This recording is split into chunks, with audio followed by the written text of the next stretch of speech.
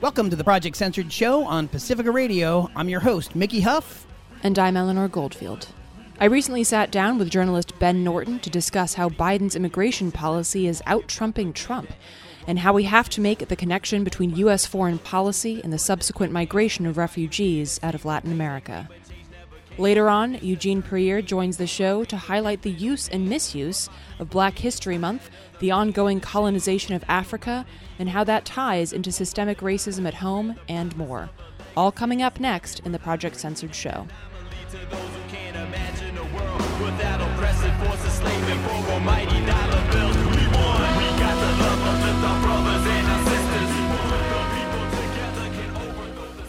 We're really excited to be joined by Benjamin Norton, who's an independent journalist based in Latin America and editor of the news outlet Multipolarista. Thanks so much for joining us, Ben. My pleasure to be here. Thanks for having me.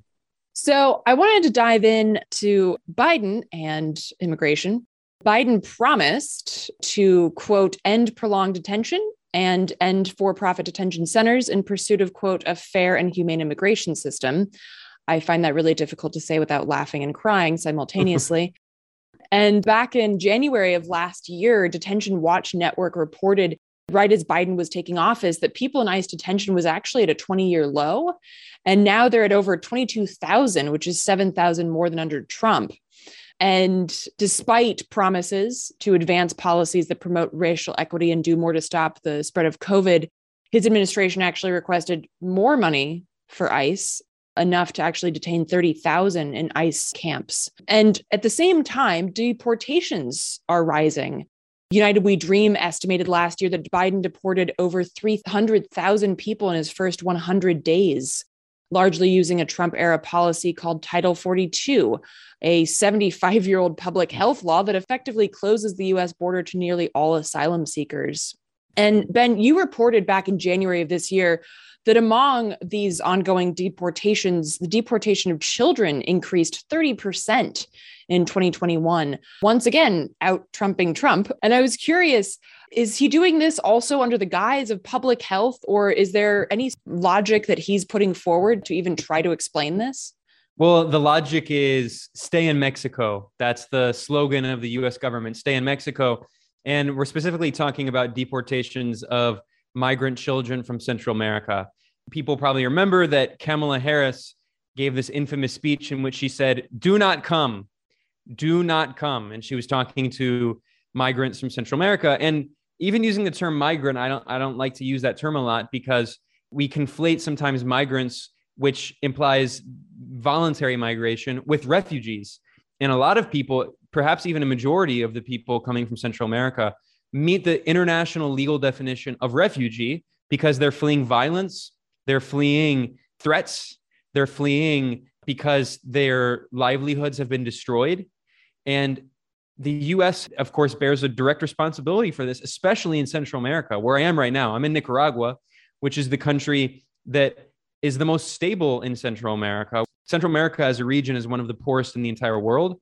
Nicaragua is probably the most stable country in all of the region. And it also happens to be the country that is the most targeted by the U.S. for destabilization because it has a socialist government. It has a leftist government led by the Sandinista front.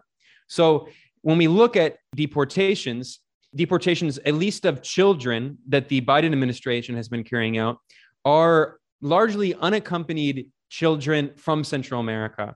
And we have these statistics from the Mexican government. And something that I have to say that is really annoying and really disturbing is that there's very little coverage of this in the English language media, but it's actually very frequently covered in the Spanish language media. It's not hard to find this stuff at all. All of the mainstream newspapers, especially the Mexican newspapers, El Financiero, La Jornada, there's so many newspapers that cover this regularly because, of course, deportations are a very controversial issue that affects so many Latino communities, especially Mexican American communities. And just Mexicans, not even Mexican Americans, people in Mexico who are affected by U.S. immigration policy. And if you look through the Spanish language media, you can easily find, for instance, which is what I reported in English, that the Mexican government, according to the Secretariat for Home Affairs, so this is a Mexican government institution, they found that the US government deportations of migrant children increased by 30% in 2021. And in the first year of the Biden-Harris administration, there were nearly 20,000 minors deported to Mexico. The official number is 19,793. And of those nearly 20,000 children who were deported to Mexico by the US government, 78% of them were not accompanied by adults, over 15,000 of them. And the majority, a very slight majority, slightly over 50%, were from Guatemala. Around 30% were from Honduras, and around 16% were from El Salvador. So these are the three countries in the northern part of Central America called the Northern Triangle.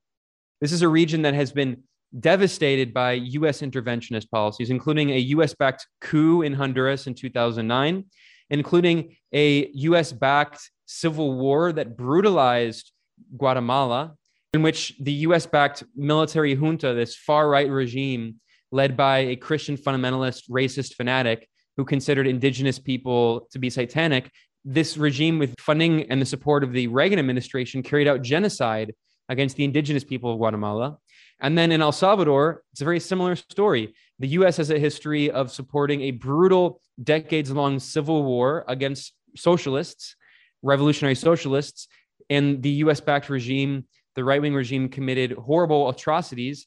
And then there's also the reality of the US-created gangs that were actually not born in El Salvador, like the Maras and MS-13. You know, Trump used this term using like this racist rhetoric, claiming that in every Latino neighborhood in the US, that there's always like these MS-13 gangsters just lurking in the corner. Meanwhile, what's not ever mentioned is that MS-13 was made in the US. I mean, I'm not saying that the US government intentionally created it, but it emerged out of poverty and exploitation and suffering and racism that people suffered in these slums in the US. And then what happened is that the US government deported all of the gangs.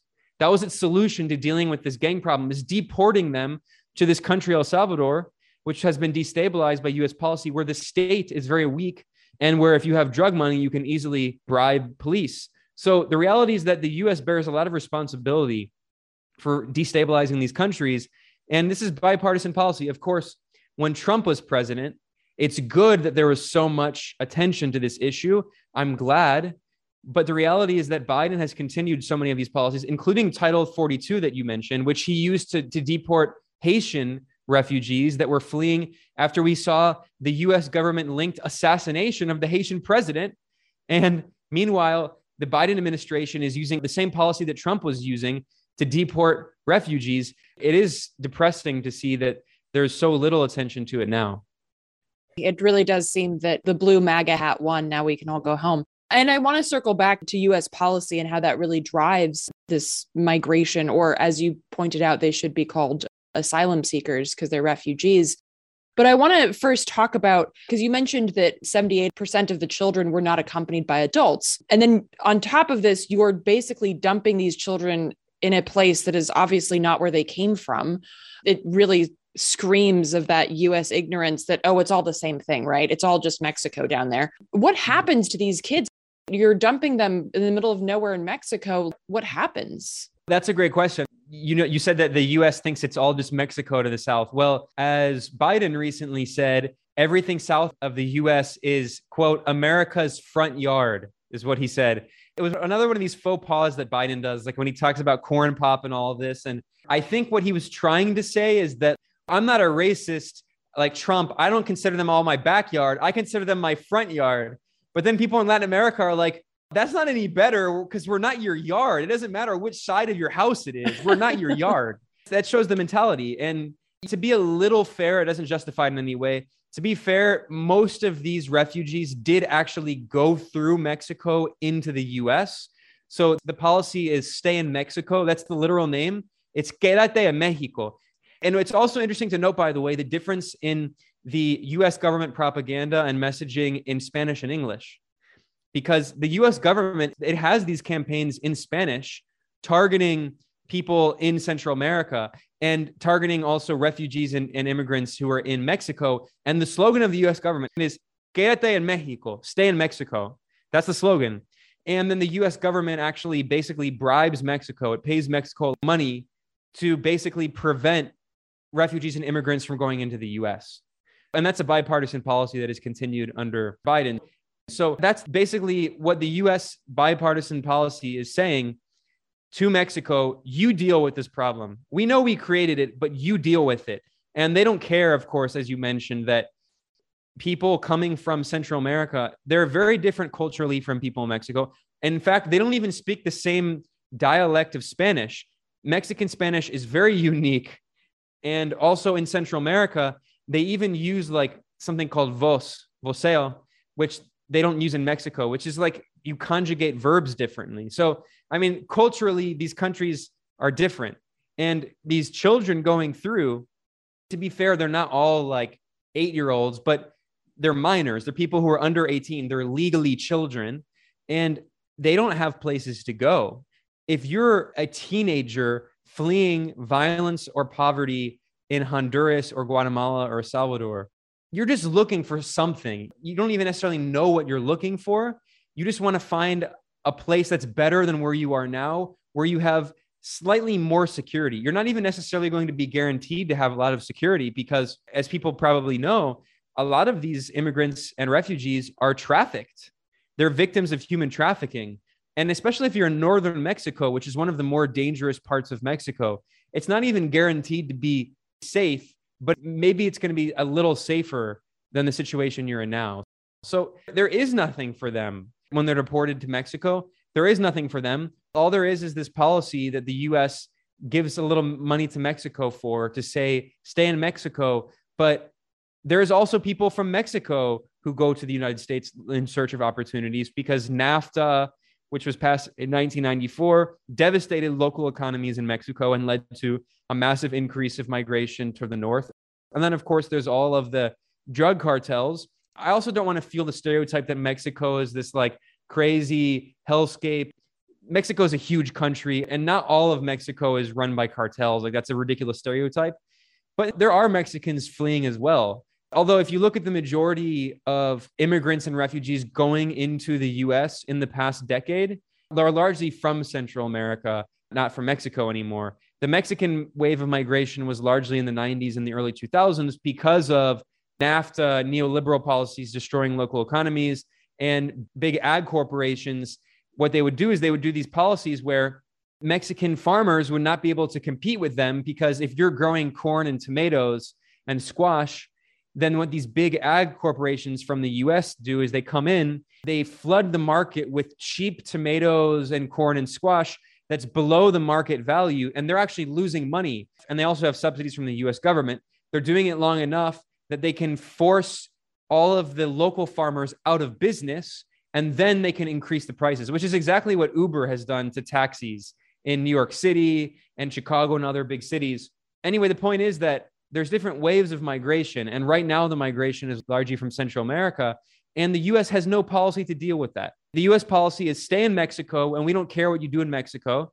The other US policy is to try to bribe some corporations to invest money to create horrible jobs to exploit Central American workers. That is the so-called Plan Biden for Central America that Kamala Harris has been overseeing, and getting Visa, Walmart, and these other corporations to claim that they're going to invest some money to create jobs in Central America.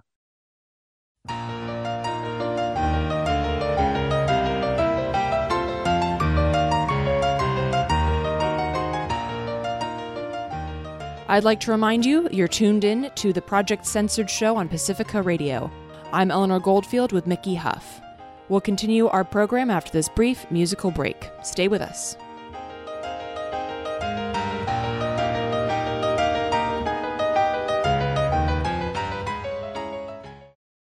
The difference between migrant and refugee, I think that oftentimes that gets confused in media because there doesn't seem to be a policy difference. Can you talk about whether there should be, but is there a definable policy difference, either in this administration or in one's previous, with regards to treating asylum seekers and refugees different than migrants?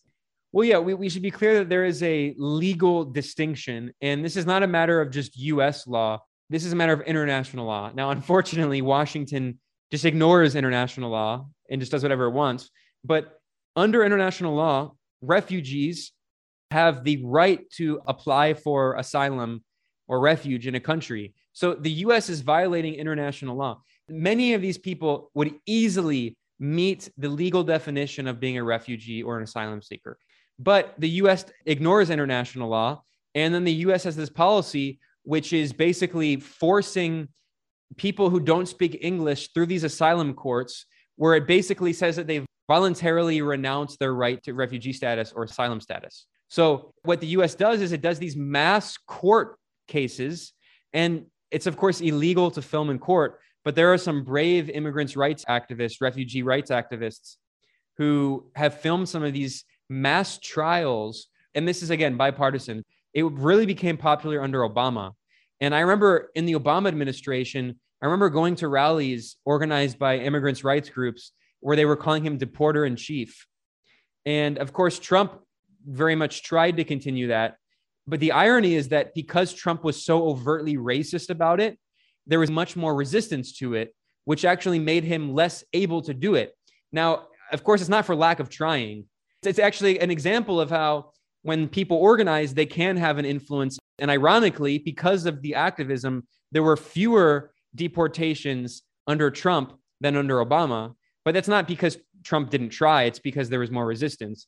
But anyway, the point is that since the Obama era, and actually a lot of this goes back even to the Patriot Act and to the War on Terror, which is when this legislation domestically was pushed through that allowed the US to criminalize immigrants and refugees.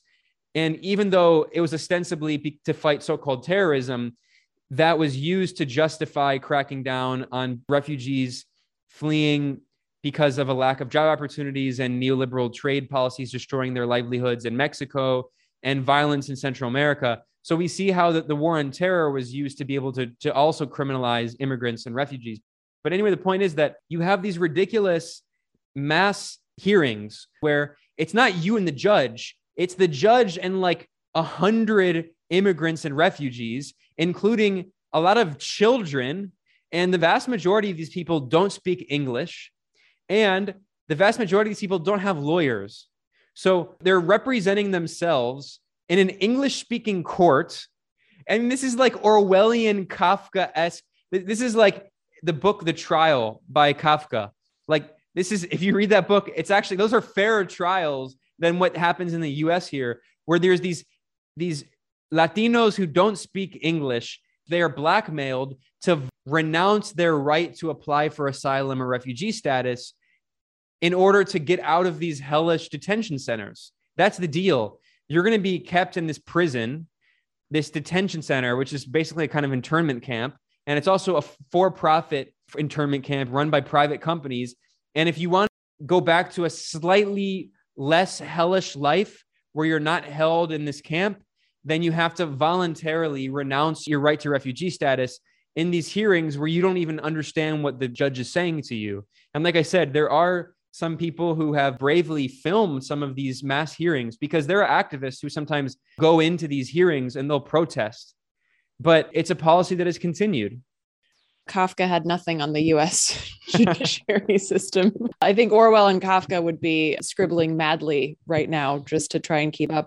You've been reporting through your site, Multipolarista, about Honduras and Argentina and Bolivia. You recently reported on Honduras, the new shift in leadership there. Talk about that and about how you see the US responding. It makes me think of like the war on terror, which you also brought up. We claim that we don't like terrorists, and yet we continue to create them through the policy that is basically pushing the largest terrorist organization, the US military, into these places. You mentioned the coup in Honduras and this ongoing violence, whether that be economic warfare or actual boots on the ground in these places. And yet we claim to not want refugees coming into the nation. Central America is a key part of this. And interestingly, in the past decade or two, Central America has become a major focus of geopolitical conflict, not only over immigration, because I mentioned that in the past decade, immigration patterns have shifted. And whereas in the 90s and the early 2000s, Mexicans represented the majority of immigration to the United States. Now it's Central Americans, with Guatemalans being the plurality, and also Hondurans and El Salvadorians. And it's not a coincidence that this region, Central America, has been so destabilized in these past several decades. But in Honduras, from 2009 until 2022, Honduras had these brutal right-wing corrupt narco regimes. There was a so-called president named Juan Orlando Hernandez, who's known by his initials JOH, which you pronounce in Spanish, Ho. He was so-called president for 2 terms. He stole 2 elections. He was a narco dictator. And his brother is in prison, ironically, in the United States, because he was such a major drug dealer. He trafficked nearly 200,000 kilograms, which is around 400,000 pounds of cocaine and machine guns into the United States. He was so blatant about it that he was arrested and he's now in prison. Now, according to the U.S. court in New York, where he was tried, El Chapo Guzman, the most infamous drug dealer in history, the Mexican drug dealer, El Chapo Guzman, he personally gave $1 million to the brother of Honduras's former U.S.-backed president, Juan Orlando Hernandez. Again, this is the U.S.-backed puppet dictator who stole 2 elections and was in power for nearly a decade and was supported by Obama and then supported by Trump. And then now he just left office.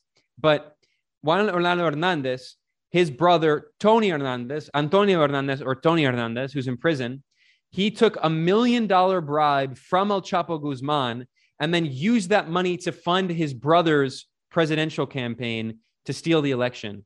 The U.S. court admitted this. We're talking about such insane levels of corruption that even U.S. courts could not ignore it. So it's no surprise that this region in Central America has been so destabilized. And it's also not a coincidence that after the 2009 U.S.-backed coup against a democratically elected left-wing leader, Manuel Zelaya, in the years following that coup, Honduras had one of the highest murder rates in the world, and it was tied with El Salvador. So these are the 2 countries, Honduras and El Salvador, have the highest murder rates in the world, the highest rates of violence in the world outside of countries that are at war. Basically, you have low-intensity wars going on, civil wars, basically. I'm in Nicaragua. I have residency in Nicaragua, and it's a safe country. I don't feel in danger here. I am terrified by El Salvador. In El Salvador, still today, in the capital, San Salvador, there are entire neighborhoods where people know not to go into them because they're controlled by gangs.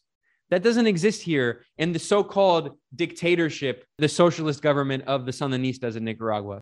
So the U.S. is by far the most important factor in creating these problems in Central America, which, by the way, is why the left is coming back to power, because they want to have independent governments. And it's also why they're turning to China, which is something that's really scaring the U.S. Nicaragua is now part of the Belt and Road Initiative of China.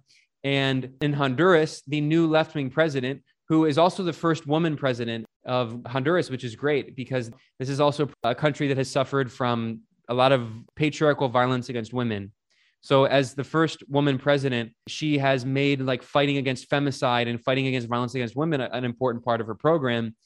But she's also talking about working with China. She said during her presidential campaign that if she wins, that they're going to break ties with Taiwan. Another thing about Central America is that Central America and the Caribbean are basically the only countries in the world that still recognize Taiwan because they're basically colonized by the U.S. And the U.S. forces them, tells them, it says, you have to keep recognizing Taiwan. You can't recognize China. So Xiomara Castro, yes, there's a new president in the world whose last name is Castro, of no relation to Fidel Castro, but her name is Xiomara Castro. And she said during her campaign that she was going to recognize China if she won, and she'll probably do that in the next year or two. This region has been so devastated, and also Latin America as a whole. You know, you mentioned Argentina. Argentina is trapped under odious debt. What is odious debt? That means that you're trapped under this debt from previous governments that was not used to actually invest in infrastructure. It was corruption.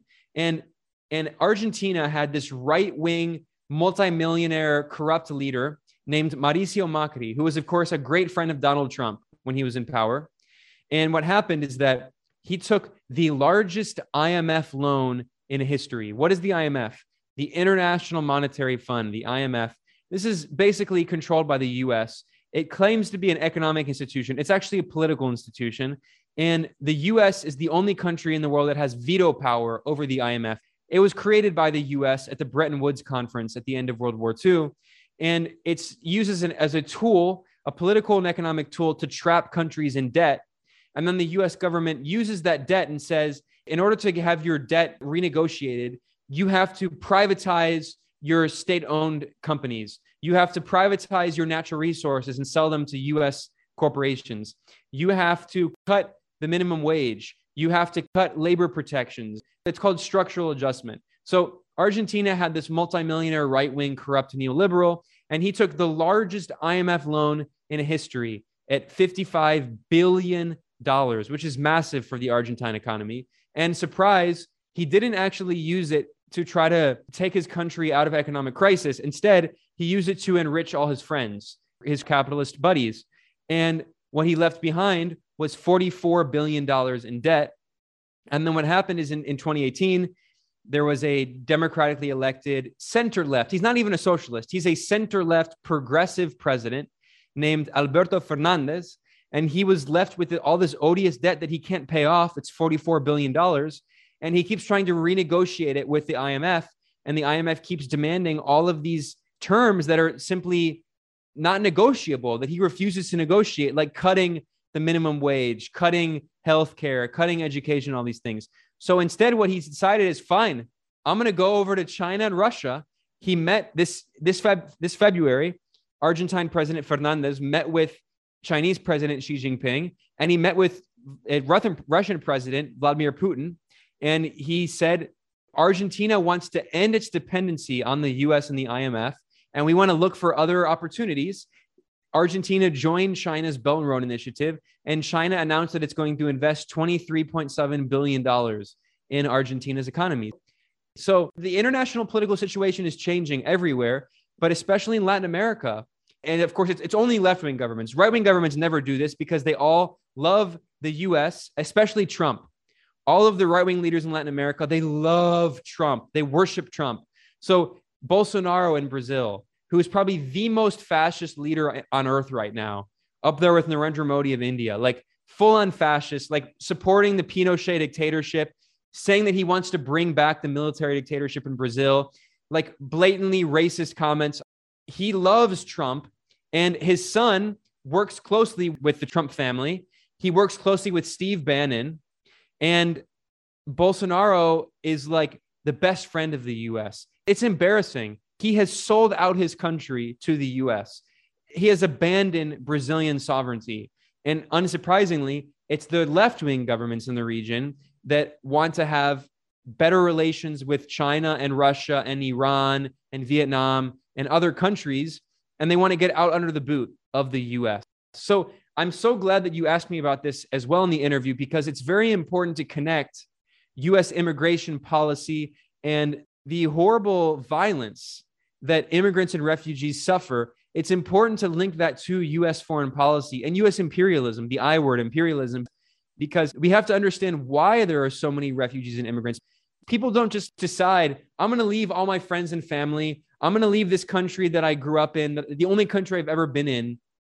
And I'm going to go to this country where I don't speak the language.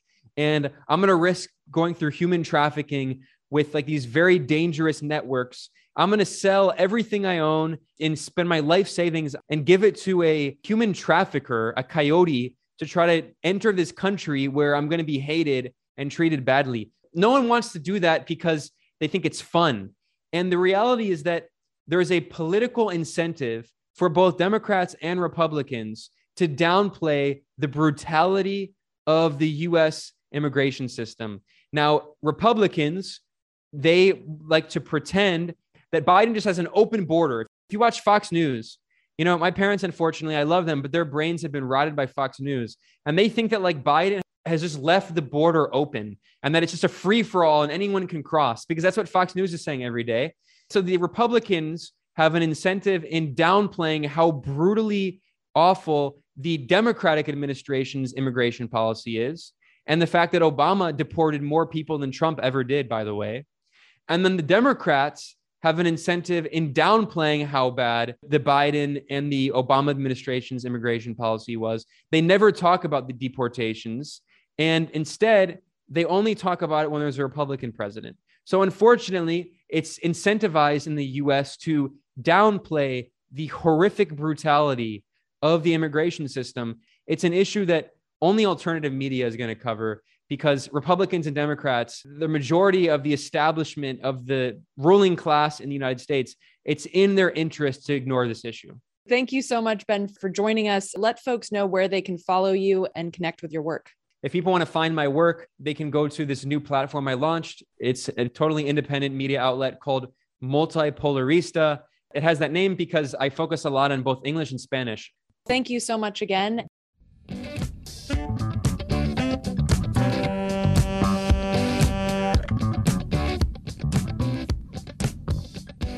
Welcome to the Project Censored show on Pacifica Radio. I'm your host, Mickey Huff, with co-host Eleanor Goldfield.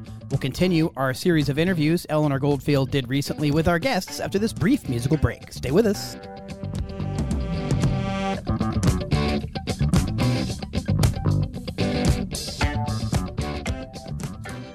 Welcome back to Project Censored Radio. We are very excited to be joined by Eugene Puryear, who is a longtime journalist and community organizer currently based in New York City. As a high school student in Charlottesville, Virginia, Eugene organized a walkout when the war in Iraq began in 2003 and helped to organize a number of the large-scale demonstrations that took place against the continuing U.S. war and occupation of Iraq and Afghanistan. He was a key leader in the struggle to free the Jena 6 in 2007, was a founder of the anti-gentrification group Justice First, as well as the Jobs Not Jails Coalition, DC Ferguson Movement, and Stop Police Terror Project DC.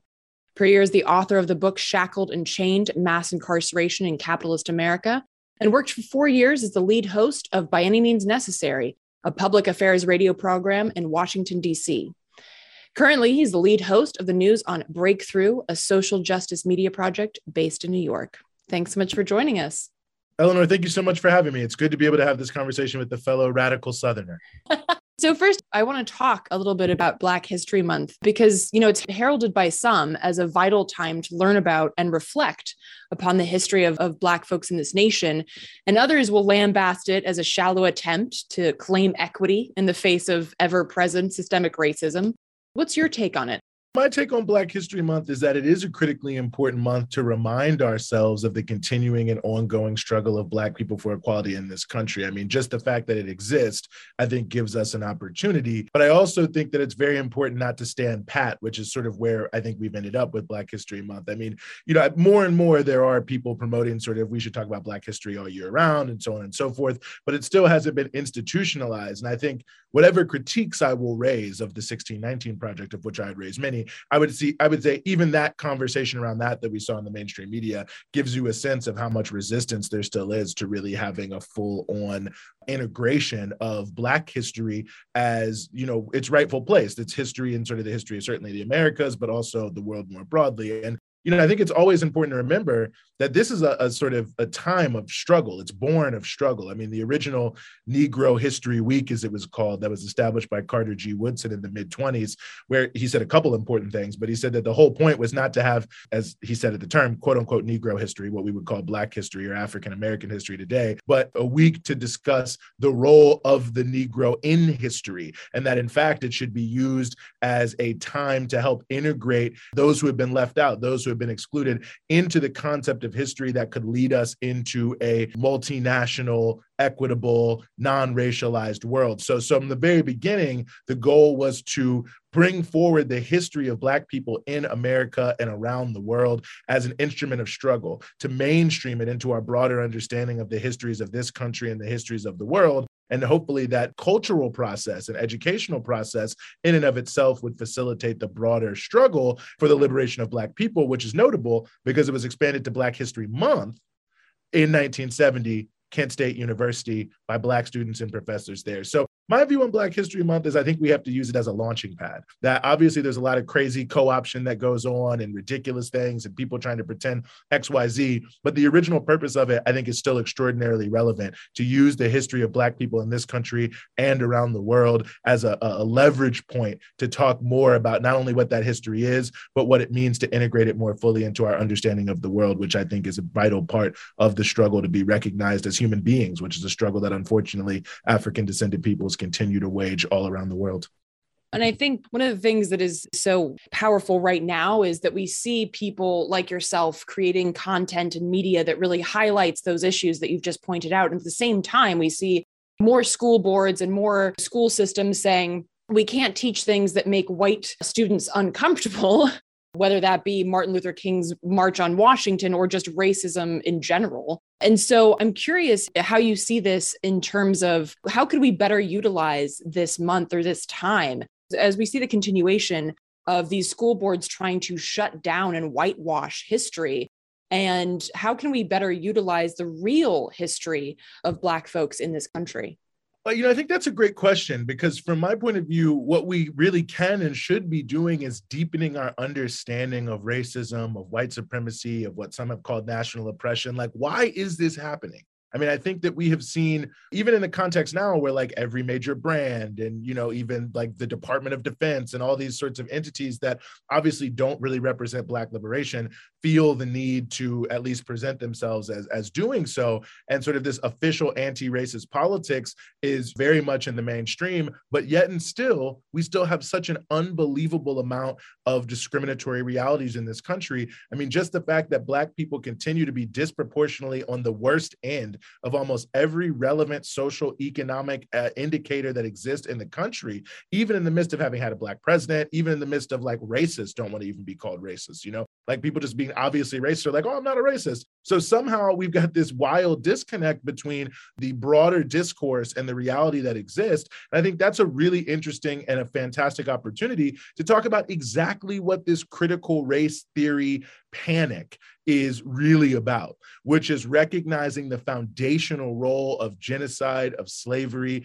of Jim Crow, and the foundation of the wealth of the country, and why the United States became ultimately what it became, and why it was able to generate the level of wealth to generate what, is known as the sort of quote unquote American standard of living, which of course is also wrapped up in colonialism and imperialism. And so when we think about how this foundational role for these forms of discrimination exist, which is why it's so hard to get rid of, even people who want to get rid of it. Because if you say, hey, I want to get rid of racism in society, then when you really start talking about what you need to do, you start talking about big changes to the country. You look at just any issue of equity where, okay, well, African Americans are disproportionately unemployed.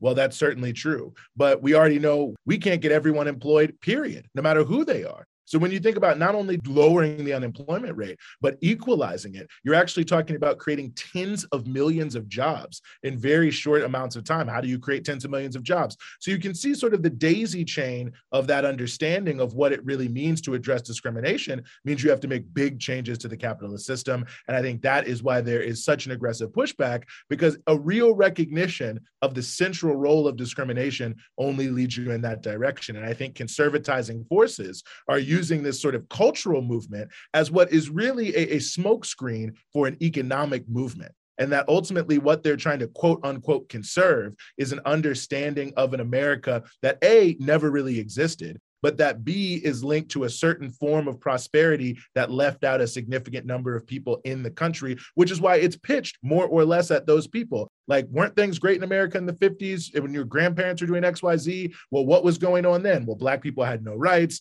Gay people, the LGBT community had no rights. Women were mainly in the home and not in the workforce. And so they used this sort of conservative traditional image of America, the heroic city on a hill America, in order to be able to say, yes, this country has always been great. It's these great values that underpin it. And when these values and the American apple pie, cherry pie thing was at its height, that's when we were the best. And we don't want to take that down. And so I think, really when we look at the opportunity we have here to look at those roots and to pay attention to this exact issue of the foundational role of racial discrimination in the building of wealth in this country, it gives us an opportunity, I think, to push back on this in a real way. Because the final thing I'll say about that is I'm all for studying what the founding fathers were saying, because they were very honest that they were building a country that was based in racism, that was based in the hatred and the genocide of Native Americans, that was designed to keep poor people out of political power. I mean, all of these things they're openly talking about in writing. So I say, let's open the vault. Let's talk about all of it, because it really just reinforces the realities of what anti-racists have been saying for so many years about the true nature of this country and the true role of racism in the development of capitalism.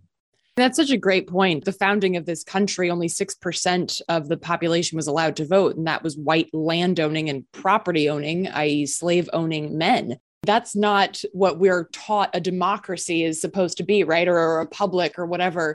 It really would be wonderful if we learned what they actually said and what this country was actually founded on.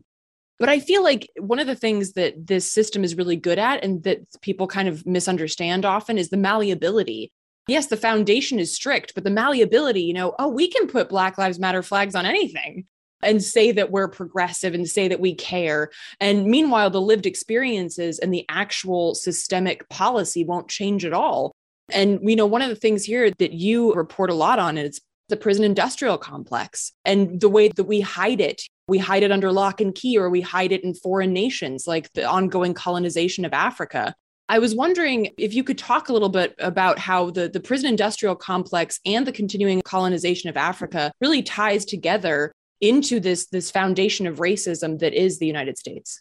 I think mass incarceration and U.S. neocolonial policy in Africa really just stresses the point I've been trying to bring out all along, which is that the roots of these things are in the realities and the necessities of the system. Like, they're not put there by accident and they're not aberrations. I mean, when you look at mass incarceration, for instance, as recently as the 1960s, there was about 100,000 people in prison. Now we have 2 million who are actually in facilities, 7 million when we include everyone who's on probation and parole, which is just another form of being incarcerated in different ways.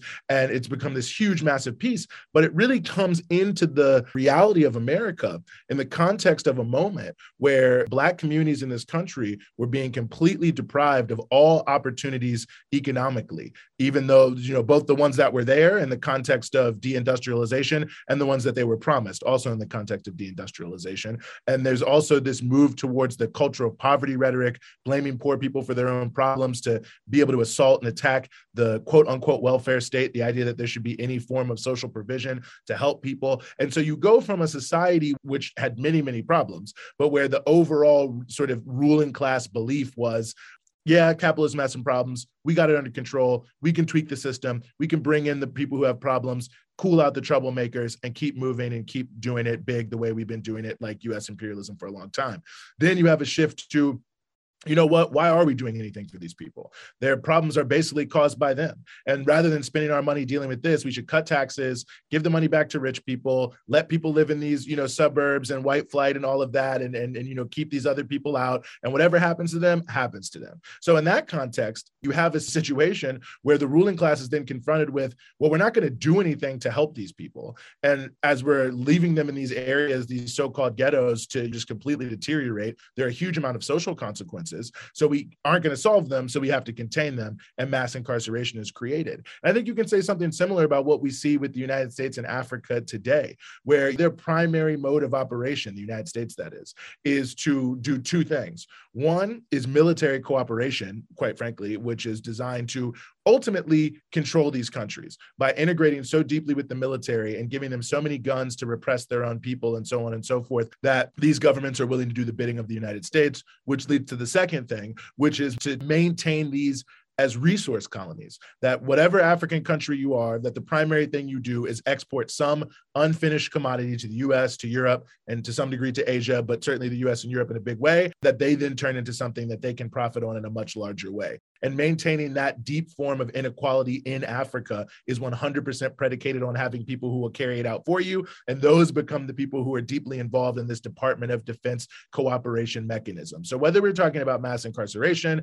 and the prison industrial complex, or neocolonialism, imperialism, and the military industrial complex, the reason they are victimizing and discriminating Black people, oftentimes disproportionately, is to accomplish specific goals that hold up the broader realities capabilities of the capitalist system to either contain the social consequences of moving Black people out of the employment sphere in a very significant way to increase structural unemployment in the pursuit of higher profits, or on the same thing in the pursuit of higher profits to control the production of primary resource commodities in order to fuel the industries that exist in the first world. And so again and again and again, we see, and I think this speaks to your overall point too about how people are so willing to brand everything as Black Lives Matter and this, that, and the third, but ultimately it's only at the most superficial level because people still want to say racism is just an aberration, it's individual attitudes. They don't want to think about how there are these broader structures that are continually being reinforced, that even if you think of yourself as being anti-racist, if you feel like I want American business to succeed, you have to exploit Africa.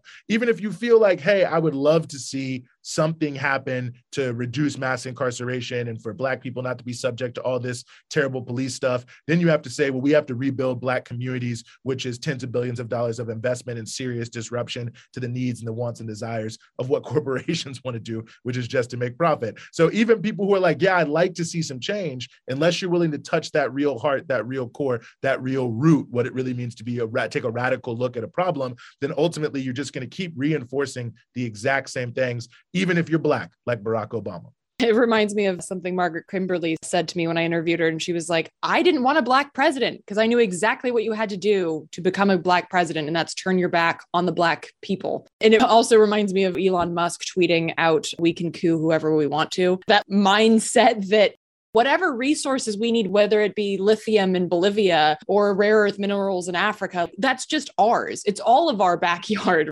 And of course, you can't talk about that without talking about racism.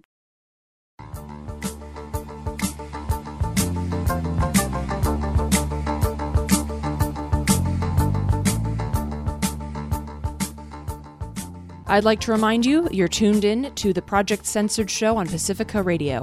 I'm Eleanor Goldfield with Mickey Huff. We'll continue our program after this brief musical break. Stay with us.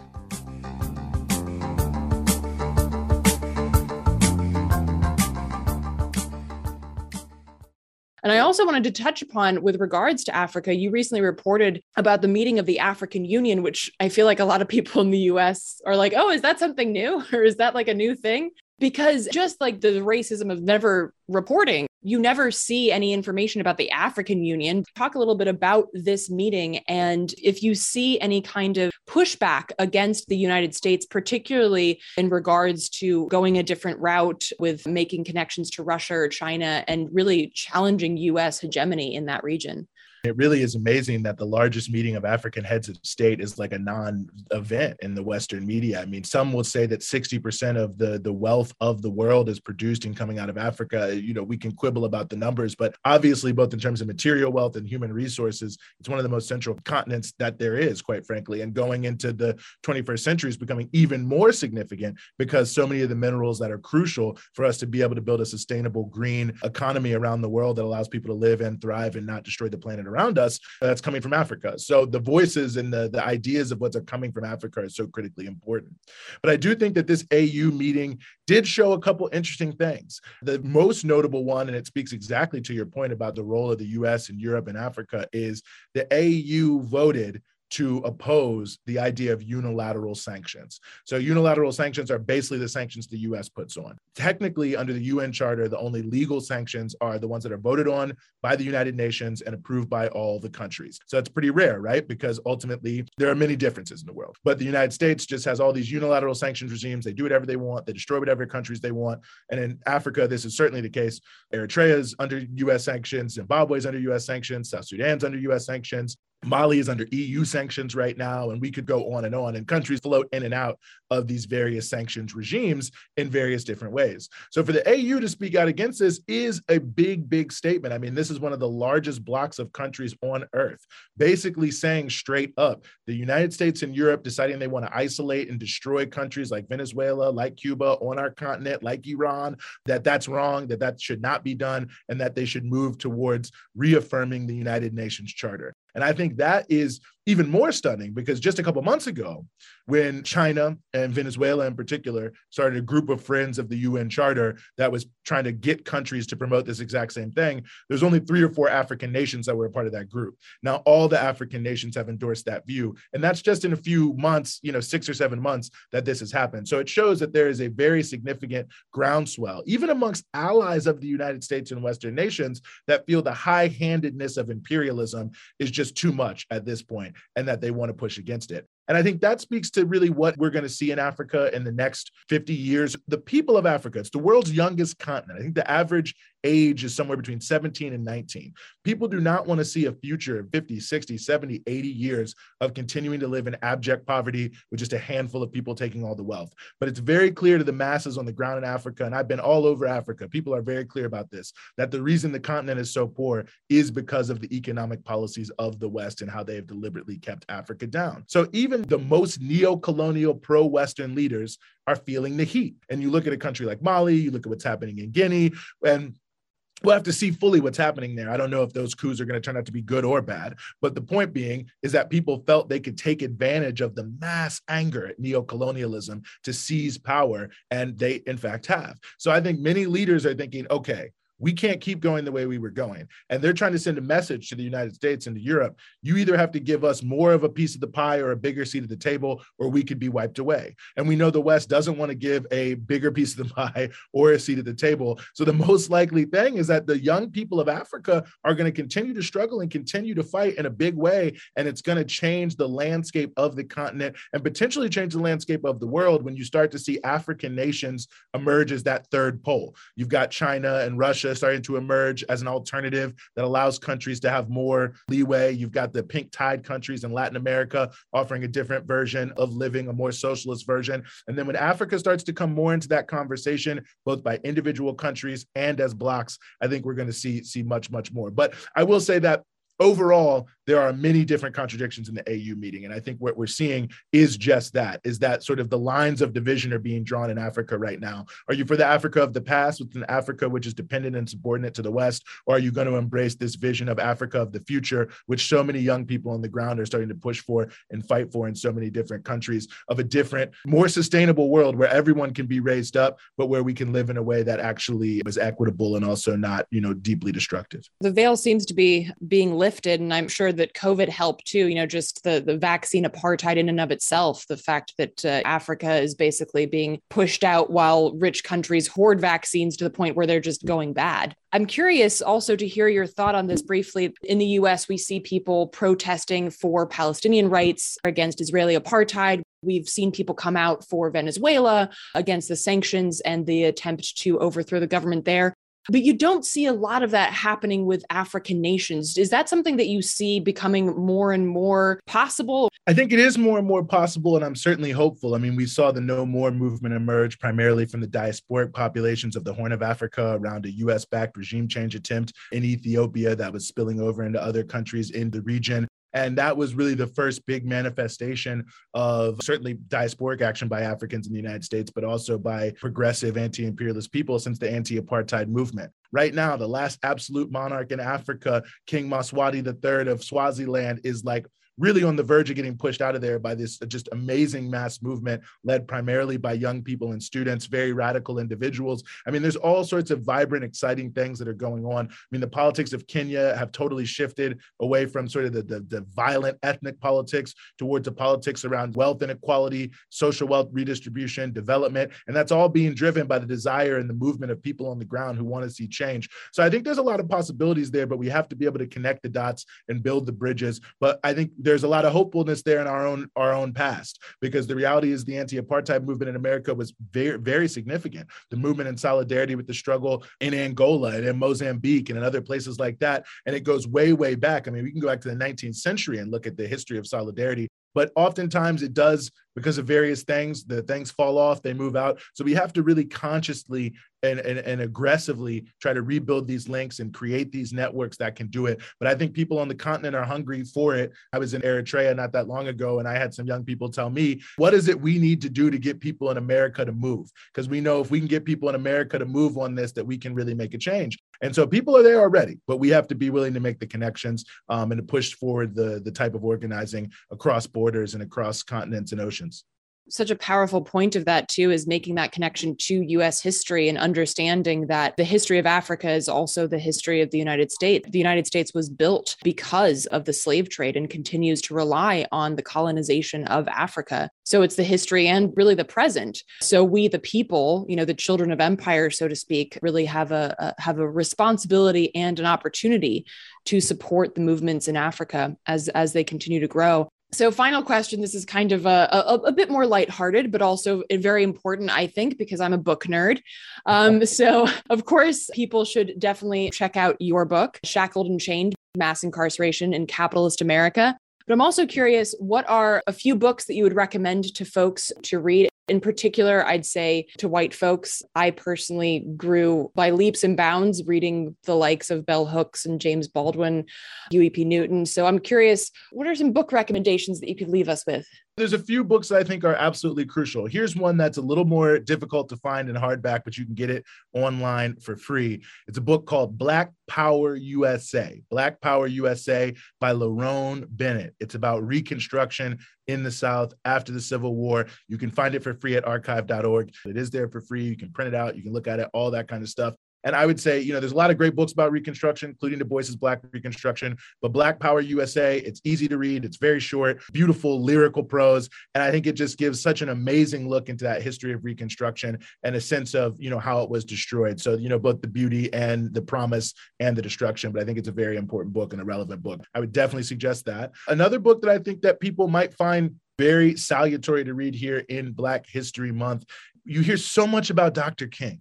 Dr. King's last book, Where Do We Go From Here, Chaos or Community, which honestly still feels so relevant to me now. But, go and just immerse yourself in what Dr. King was saying at the end of his life, because this is where he's presenting his critique of capitalism, where he's presenting his views of the future, where he's, I think, putting some very important things about uprisings that in the context of Ferguson and Baltimore and what we saw after George Floyd, I think still have a lot to give us there. So that last book of Dr. King, Where Do We Go From Here, Chaos or Community, I think is a great book. And the final book I'll say is a book called Civil Rights Unionism by Robert Korstadt. And it's about Local 22 of the Food and Tobacco Workers Union in Winston-Salem, North Carolina, and then expanded into the eastern part of the state. It's an amazing story of how this very heavily woman-led, pretty much all Black union from just after World War I until the early McCarthyism when it was destroyed. It was one of the most left-wing progressive unions in the country. Paul Robeson was a great friend of the union, but thousands of members electrified the state. It was a major part of the radical and progressive movements of the 30s